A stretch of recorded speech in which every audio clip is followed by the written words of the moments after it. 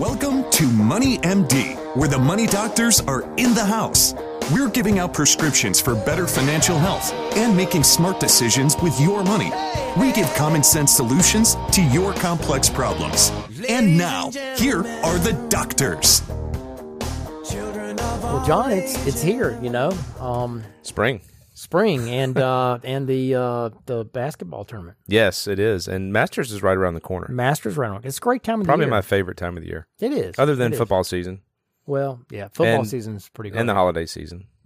You got a lot of favorite and times summer. of the year, don't you? I'm just a happy guy. Yeah, you are, man. I love that attitude here amidst all this uncertainty we've been having. That's gotta be optimistic. That's great. Be optimistic, no doubt. Yeah. And speaking of optimistic, I mean, we got some great things to talk about this morning.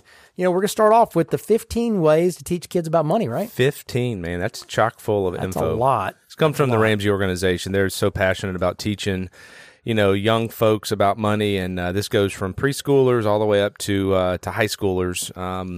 It's really, really good, so I encourage you to stick around and listen to that. Yeah, I think that's very valuable information and important for young people for sure. And then we're going to follow that up with the Backdoor Roth Revisited. And we've talked about this a lot before, but you know, this is a really important tool in your chest for managing your taxes down the road. We can't tell you how important Roths are in retirement to have a significant chunk of your money in a Roth. So we're going to tell you, we're going to revisit the best way to get a lot of money in there quickly with the Backdoor Roth. Before we get into that, I'm Steve Marbert. I'm a certified financial planner and a Dave Ramsey SmartVestor Pro with over 25 years experience in providing financial planning and investment advice. And I'm John Travis, a Dave Ramsey certified counselor. I have an MBA in finance and have been helping corporations and individuals with planning for over 27 years.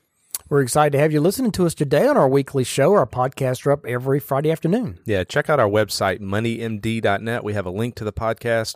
Listen to it on iTunes. We have a Facebook page. We have a lot of tools out on the website. If you've never gone out to the website, go check it out. There's calculators out there, some good information about college degrees and so forth. So trying to be money doctors here, right? Help people out. Absolutely. Lots of good information. And by the way, you can link to us there and send us your questions. We'd love to hear from you, and we'll address those questions here on the show. All right, that leads us up to our first thing here, and that is the fact of the week. Yeah, this goes back a ways in history. Remember Alan Greenspan? He had the famous irrational exuberance speech back in 1996. Yep. And his comments were directed at what he believed to be unrealistic stock values.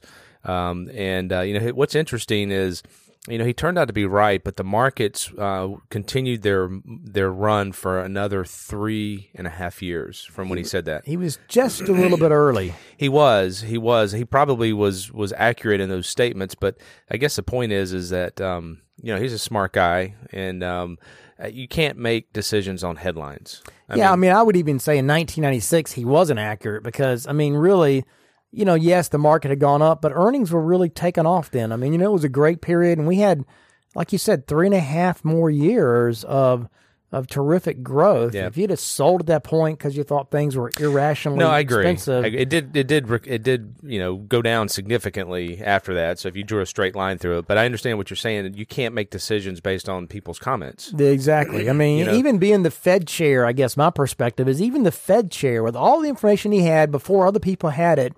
He couldn't predict the market. He was wrong, you know, really. I mean, the markets... At the end of the day, 3.5 years, he was definitely wrong. That's a long time. The markets took off for the next 3.5 years, too. They weren't just small gains, you know. Oh, they were huge, yeah. And then the markets, they did pull back. Technology stocks crashed in 2000, but it was really just technology that crashed. You know, I mean, the rest of the market, yes, it went down, but it recovered, you know, in 2003. So yeah, it did. It's not like it was a permanent drop from that point. So those prices were real. Yeah, takeaway, don't make decisions based on headlines. Even, you know, coming from, I mean, people don't know where the markets are going, period. Yeah, that's exactly right. That's a great fact of the week. Very interesting.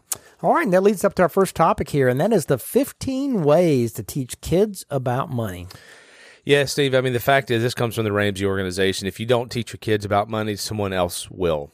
Unfortunately, right? Someone else is true. lined up, and that's not a risk you want to take. I mean, so we're going to kind of dive into it real quickly here. We're going to talk about the preschoolers and kindergartners and what you can do with your young kids. And the first thing is pretty easy. Use a clear jar to save. So the piggy bank is a great idea, but let them see it. Make it a visual. It does help. They can see it. Yeah, you can clink it in there and shake it around and see all the coins moving around, and they can see the money growing as they put it in there. And yesterday they had a dollar bill and 5 dimes, and today they have a dollar bill, 5 dimes, and some quarters in there. So talk to them through that. Make a big deal when it's growing. It's just a visual, very easy way. It makes noise. It's kind of fun. Yeah, visual is always good for anything. Yes. Even in your diet plan, if you got it posted on the refrigerator, you can see it every day. If you're trying to reach a savings goal, if you post that on your refrigerator, you're looking at it, visual is very powerful. Picture of cakes and pies and everything. There you go. You can see that up there. Absolutely, man. Yeah. That's why you don't want any sweets sitting around the counter whenever you're trying to diet. So that's a good one. Next one here is to set an example. There's a study by the University of Cambridge that found that money habits in children are formed by the time they're 7 years old. Wow. That's right. Their little eyes are watching you. And if you're, slapping down plastic every time you go out to dinner or the grocery store, they're eventually going to notice that, and they're going to think that's the way they're supposed to do it. So, or if you and your spouse are arguing about money, they're going to notice that too. So set a healthy example for your kids, and they're going to be much more likely to follow that example when they get older. It's going to stick in their brains, and it's going to be something they're going to say, that's the way it's supposed to work. Yeah. And it's going to set a great example for your kids. Yeah, and the third one here for preschoolers and kindergartners is show them that stuff costs money. It's good to talk to them about it, to say, hey, that, toy cars cost $5, but, help them get some money out of their jar and take it to the store. And if they want to buy it, they can physically hand the money to the cashier. This simple action is certainly going to be more impactful than a lecture. It's good to talk to them about it, but have them physically do the transaction. So that's the third one. And we're going to switch over to elementary students and middle schoolers. And it's a little bit more advanced concept, but opportunity cost is an important concept. And so basically, that's just another way of saying if you buy this video game, then you won't have the money to buy that pair of shoes. And at this age, your kids should be able to weigh decisions and understand, hey, if I buy this, then the money is gone and I've lost the opportunity to do something else with it. Yeah, that's a good one. Next one here, John, is to give earnings, not allowances. Commissions. Commissions. They call them commissions. Yeah. I like to call it kind of earnings because they're working. Yeah. Yeah, they're working. This is what they earned, right? Don't just give your kids money for breathing, right? Pay them earnings based on the chores they do, like pay for work here. Things they do around the house, like taking out the trash, cleaning the room, mowing the grass. Dave Ramsey and his daughter Rachel Cruz, they talk a lot about this system in their book, Smart Money, Smart Kids. This concept helps your kids understand that money is earned. It's not just given to them. Yeah, I like that. I like to earn too. I've seen the commission piece of it, but it's working. It's earnings. Yeah. When you work, you get. In our paid. business, commissions have a negative connotation. I just don't like that idea. That's like you're selling something to somebody. This is earnings. It's good. I like that. We'll change it to earnings. There you go. We'll see if Ramsey will change it. Good. Number 6 here is avoid impulse buys. You need to teach them this. So instead of, hey, I found this cute dress, Mom, can I buy it? Can I buy it? Please, please, please, please. And, this age group, likes to capitalize on impulse buys, especially when it comes to someone else's money. So instead of giving in, let your child know that they can use their hard-earned, earnings to pay for that, and encourage your child to at least wait one day when purchasing anything over $15. So it'll likely still be there, but it'll teach them, that making money decisions, you shouldn't kind of be rash and make rash decisions. You should wait 24 hours. So I like that one a lot. If you want to buy something, wait. We talk about that periodically on the show as well. The 7th one here is stress the importance of giving. Once they start making a little money, you can teach them about giving. They can pick a church, a charity, or even someone they know that needs a little bit of help. So eventually, they'll see how giving doesn't just affect the people they give to, but the giver as well. So I like that one. Make sure giving is a part of this process.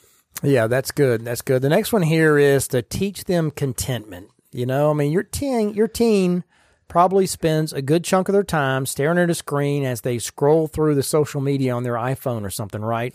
And every second they're online, they're seeing the highlight reel with their friends, their family, or even strangers. The quickest way to bring on the comparison trap, is to see it on social media, right? I mean, you hear things like, Dad, Mark's parents, bought him a brand new car, or, how come I have to drive this 1993 Subaru, right?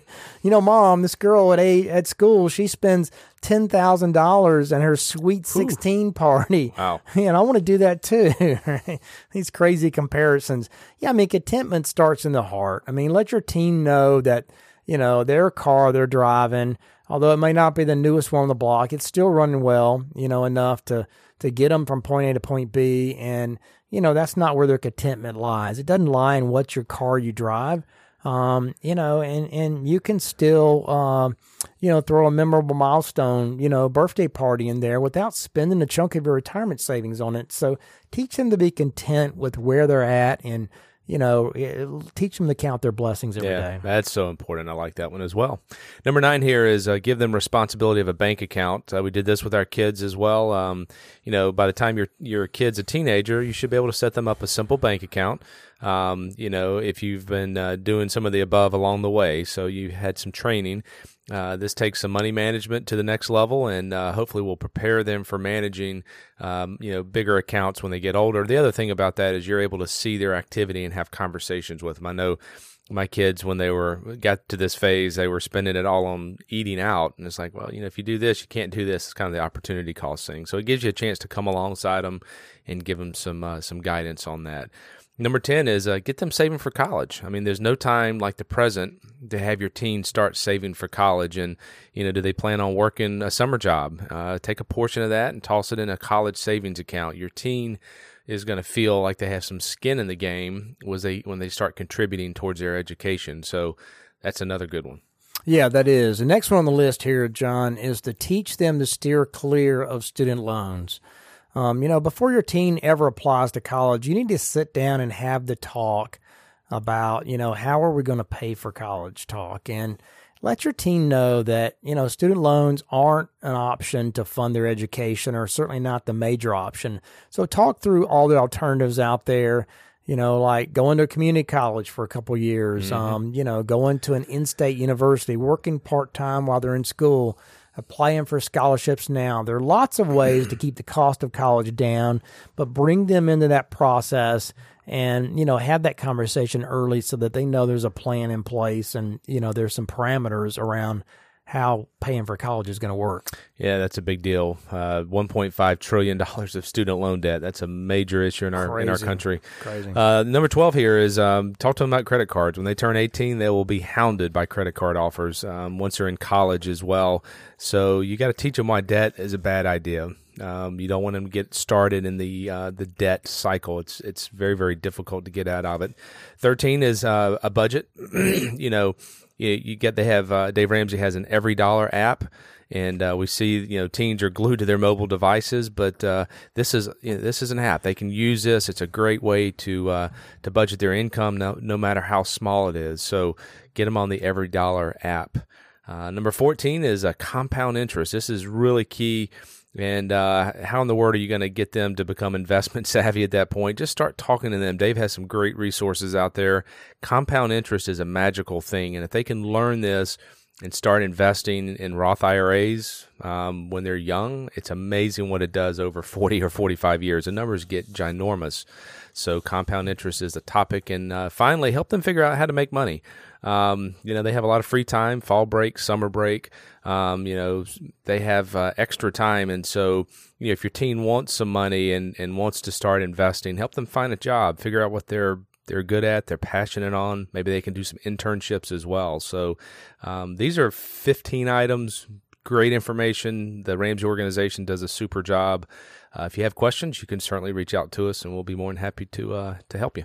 Yeah, great topic. All right, and that leads us up here to our question of the week. Yes, the question of the week is Roth conversions. A little different than the backdoor Roth, but similar topic. That's right. Yeah, now might be a great time to do Roth conversions. It's a good time to do it while markets are down, because you're paying less on taxes. You're getting it in there at a smaller tax bite into a tax-free environment. in a Roth. So, you might want to convert from a regular IRA to a Roth. Another consideration is your tax bracket. Yep. And the question is, are you in a lower tax bracket now than you will be in retirement, particularly after you have to start taking required minimum distributions at age 72? So you have to consider that. And, if you're going to be in a higher tax bracket later because you have pension and other things coming in, and then you have a big RMD from your required minimum distribution from your retirement plan, then yes, doing a conversion now may make a lot of sense. In general, I love to see people do conversions if you can do it in a 12% tax bracket. Yeah, that's a no-brainer. That's kind of a no-brainer because that's a really low tax bracket. Anybody if a married couple's under about $105,000, $106,000 of adjusted gross income, then there's probably some room in that 12% bracket to do some conversions. And because that's where it switches to a 22% bracket for a couple filing married jointly. So, yeah, it's definitely something to consider. We love doing Roth conversions, particularly if you can pay the tax out of your pocket. That's another consideration because that way, if you don't have to withhold taxes, you can pay it out of your pocket. You're actually getting more money in a tax-free environment than you had in the IRA. So, great question of the week. It's a good one. And along the same lines, our next topic here is talking about Roth. It's the backdoor Roth. We're going to revisit this a little bit. This is an article out of Yahoo Finance, Rebecca Lake, very recent article.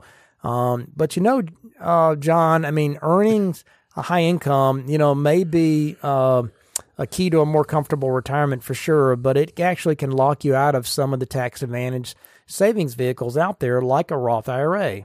And that's because a larger salary does limit you from being able to contribute to a Roth.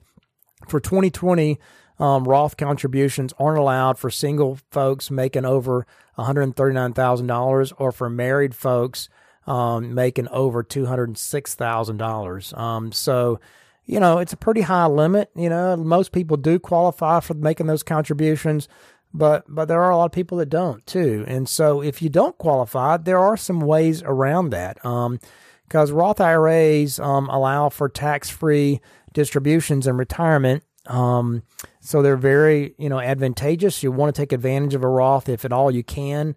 They're an invaluable tool for kind of managing your taxes in retirement. If you can get a lot of money in a Roth, then it's going to help you have some options when you start taking income, where you take it from, how much of that is going to be taxable, and how much is going to be tax-free, because money that comes out of Roths are tax-free when you take it out. So it's a very powerful tool. Yeah, so these some of the things we're going to talk about a little detailed, but a backdoor Roth IRA is another name for a Roth IRA conversion. And the transaction involves really just taking traditional IRA assets to Roth IRA assets, and it's a multi-stage process. So in terms of the mechanics, the first step is making contributions to a non-deductible IRA, and this refers to the traditional IRA whose contributions you can't get a tax deduction for based on the saver's income, maybe filing status, and the coverage by the employer's retirement plan. So you got to get it into a non-deductible IRA as the first step. Yeah, and and that's the first step because there's not that income limit on getting money into a non-deductible IRA. So you get it in there first, but once the non-deductible IRA is funded, the next step is converting it from an IRA to a Roth, and the conversion can be completed using the existing Roth account, or you may open up a new Roth account if you don't have one. The easiest way to execute a conversion is just a trustee-to-trustee transfer, or you can do it within your own financial institution, and you just do the conversion. You pay the tax if there's any tax to pay, but usually there won't be because after-tax money you put in the Roth or in the IRA, and then you report it on a form when you file your taxes. So after the conversion is complete, the money in your Roth IRA becomes subject to the Roth IRA distribution rules. And the primary benefit is that any future earnings from the investments in the account are going to be tax-free, and you're not going to have to withdraw it. Your heirs also get tax-free treatment on it, so it will never be taxed again. It'll be tax-free forever. All the earnings will be tax-free on that as well. In addition, your Roth IRA is not subject to the RMD rules, the required minimum distribution. So with the traditional IRA now, you have to start taking required minimum distributions at age 72, or you face a penalty. Roth IRAs are not subject to that RMD. Yeah, so there is a catch, though. When you convert a Roth, when converting to a Roth, you can minimize your tax liability when you tap your assets in retirement, but you're not going to be able to avoid taxes completely. So here's where it gets complicated. You're probably going to have to work with a CPA / advisor on this. Any untaxed amounts in your traditional IRA are taxed at the time the conversion is completed. So this includes both pre-tax conversions as well as gains. So if you're in a higher tax bracket, a conversion could add significantly to your tax bill in the year when you make the conversion. Now, so you got to understand your tax situation. Yes. For sure. Yeah, that's right. The bottom line here let me just continue on that theme, if you will. I mean, the non-deductible traditional IRA funds, they can simplify the process. As these contributions are treated as after-tax dollars for conversion purposes. Taxation of the backdoor Roth can get more complicated, though, if you have taxable money, pre-tax money in your IRAs. Then there's something called this pro rata rule. Yeah, that's where it gets difficult. That's where it gets complicated because you do have to pay tax. You have to take a pro rata piece and your conversion of the pre-tax money and the after-tax money. So a portion of your pre-tax money, if you have any in your IRA, it's going to complicate it, and that's going to be taxable. So you want to be careful about this. Usually when people do the backdoor Roth, they don't do it if they have any other IRAs out there that are outside of a retirement plan, a company retirement plan that would also have to be converted because you have to convert a piece of that with it. So normally they only do it if they have no other IRAs, and you can do that conversion very cleanly, put all non-deductible money, after-tax money in IRA, then convert it to a Roth without any taxes. That's really the way to do it. Yeah, this is really good. A lot of folks don't know about this, but getting money into a Roth, you can do that through an after-tax 401k contribution. And it's another version of the backdoor Roth. It basically means that you're putting money into your 401k after tax, and then you're rolling it over. Now, it's not available in all 401ks. However, a lot of larger employer plans do allow you to put after-tax money above the limit, and you can actually put up, to $57,000. If you're under 50, you can put that in there. So you're capped at $19,500 or $26,000 depending on your age, but then you can contribute after-tax money up to those levels and roll that into a Roth. Yeah, if you're over 50, it's $63,500 is the limit, So it's called topping out your plan. Basically, you can top out your plan with after-tax money above the employer match and above your $26,000 if you're over 50 of pre-tax money that you put in. You can put all that after-tax money in all the way up to that limit. So it's a huge amount you can get in. Of course, this only works for high-income folks, if you have the income to be able to do that. But this is a way to get a lot of extra money into a Roth IRA very quickly because all that after-tax money then can immediately be rolled over directly into a Roth IRA without any taxes and at any time. So it's a great way to really kind of cheat the system and supercharge your Roth IRA for retirement. Just to kind of wrap this up, if you will, I mean, the question is, when does a backdoor Roth IRA make sense? It may be appealing if you've been, blocked from making contributions to your Roth because of your income level. It's important to consider how that fits into your bigger picture and your larger income in retirement strategy. So you kind of have to have a plan and know how it all works and what your tax situation is going to look like in retirement. So take a look at your retirement timeline. I mean, if you're close to the target date, retirement date, and you find that your conversion, may make sense for you, and you won't have to pay too much taxes to be able to do that. I mean, or you can get money in that you're in the right income level, then I think it makes a lot of sense, particularly if your RMD at age 72 is going to push you into a higher tax bracket. Then you want to get all the money you can into a Roth early, and converting your IRA to a Roth also might make a lot of sense at that point.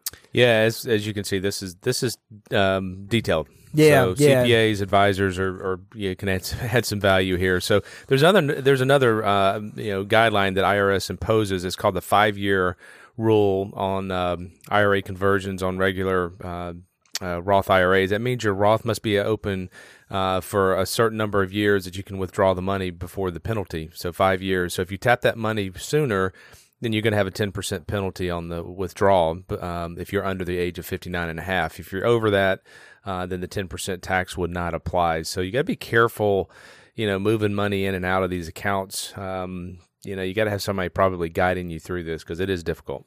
Yeah, that's right. As we've talked through this, I realized how complicated this is. You may want some help, Yeah. I mean, we understand this, and most advisors do, but, to explain this over the show is a little more complicated. So just let you know that it's available. It is available. That's the takeaway. That's the takeaway. It is available. There's this backdoor Roth. There is, the backdoor, Roth through the 401k that you can get a lot of money in very quickly. I mean, that's kind of the bottom line here. It is a great tool. So you want to make sure you take advantage of that. Even if you're blocked out from making ordinary contributions because you're in a high income level, there may be other ways to get money in a Roth. And as we talked about earlier, doing an IRA conversion, may be a great tool as well if you're in the lower tax bracket now that markets are down. So that's the story on the backdoor Roth. All right, and that leads us up here to our question of the week. Yeah, the question or the prescription of the week is prescription is your cash. What is it earning? Most banks, when you look at them, are in the 0.3% range. Some of them are 0.1%, so not very much.